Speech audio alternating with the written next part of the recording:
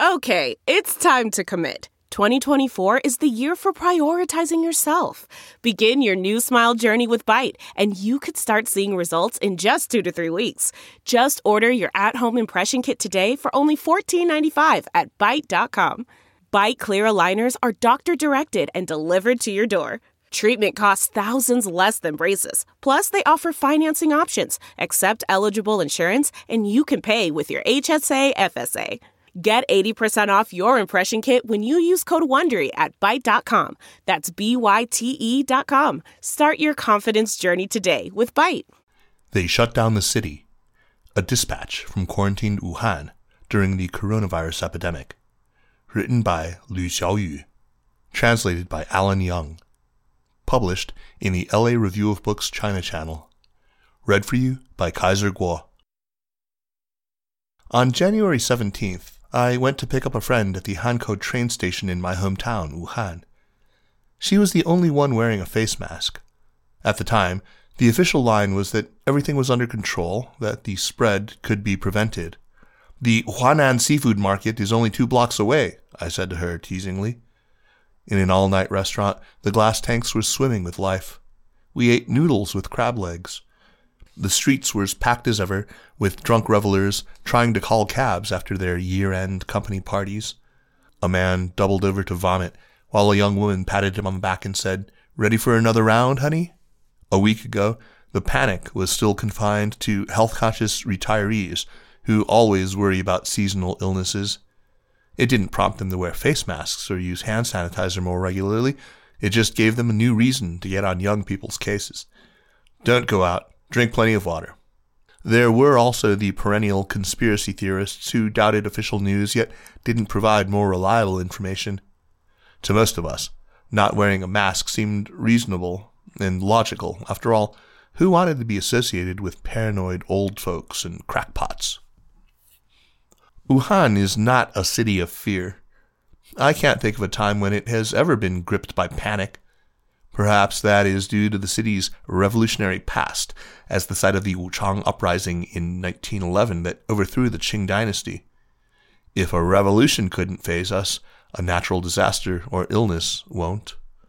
In 1998, when I was a child growing up here, a flood burst the dams on the Yangtze, leaving whole neighborhoods head deep in water and halting all public transit. Since the ground level was submerged, us kids would play together on the second floor of our buildings, firing BB guns at the dead animals floating in the water. I remember how the adults kept going to work while we had a watery vacation. Wuhan residents have a perverse competitive streak. The more extreme a challenge, the more we throw ourselves against it.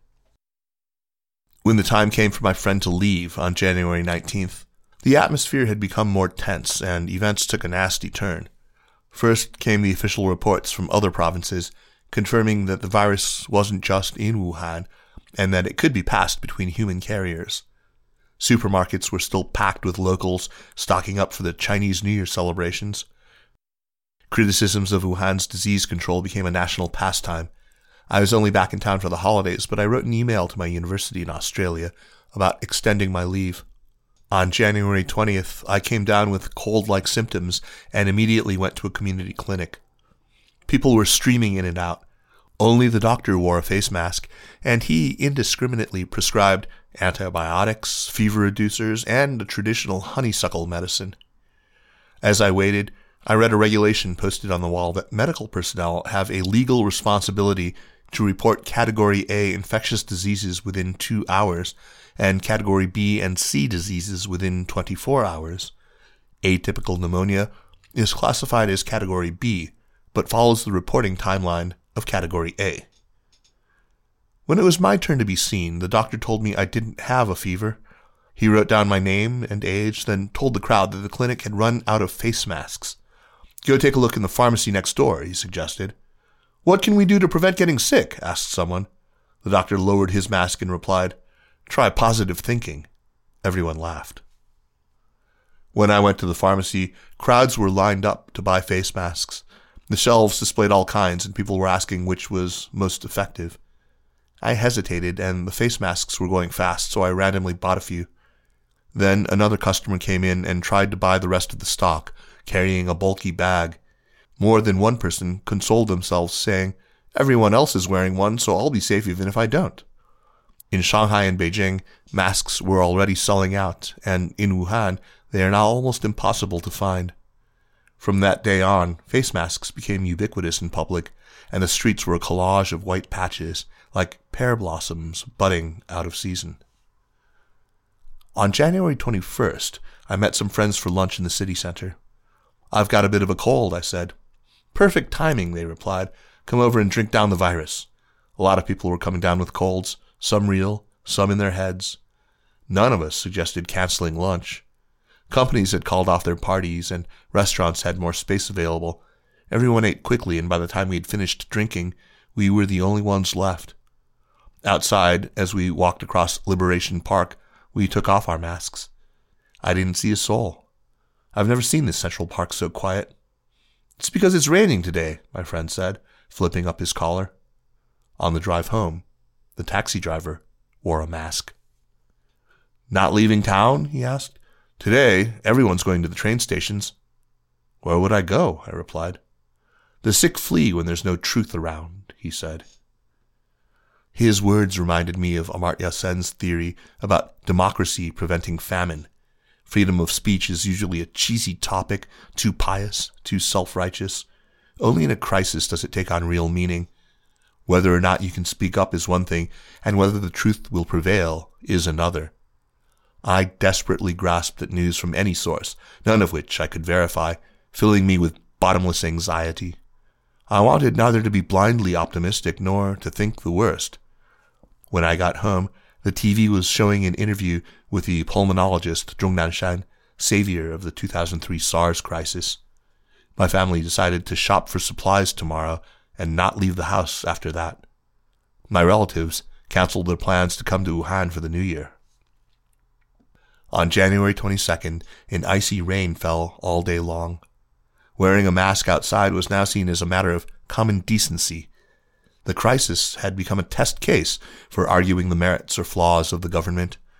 On social media, neither side changed its position, but now they had a new example to point to, a new argument for praising or criticizing state agencies. Now that I was directly affected, I lost any desire to take part. I didn't want to write a word. Wuhan wasn't an argument for me to brandish in a debate. People in an epidemic-stricken area don't care about scoring points about who's right and who's wrong. On January 23rd, the day before Chinese New Year's Eve, Wuhan locked down. Nobody was allowed out. Concerned messages flooded my phone. I tossed a few effervescent vitamin tablets into a glass of water and started the day with a fizz. My family canceled plans to visit our buried ancestors in the cemetery. "The living can't see the dead," said my grandmother, playing on a Chinese proverb that the dead can't see the living. My parents went shopping, though they didn't see any of the profiteering we had heard about. As soon as goods made it onto the shelves, they were snatched up. The supermarket gave up and closed in the morning to reopen at an undetermined date. At the door, a security guard touched every customer's head with a thermometer, as if giving them a blessing. It is the eve of the new year. My neighborhood is nearly deserted. Even the dogs have ceased barking.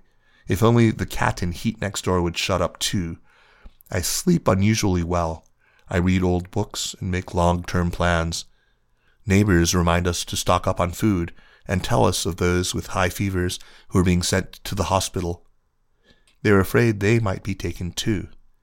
The news is infuriating. It's either about New Year's celebrations or about the selfless doctors and nurses on the front line. Their tragic heroism is an obsession, and the crisis is turning into an excuse to venerate them. No one should need to prove themselves through heroic acts. Tears well up at their sacrifice, not at why sacrifice is necessary in the first place. In time of disaster, we look for the divine in humanity. They say they're going to build a hospital in 6 days. During SARS, it took them a whole week.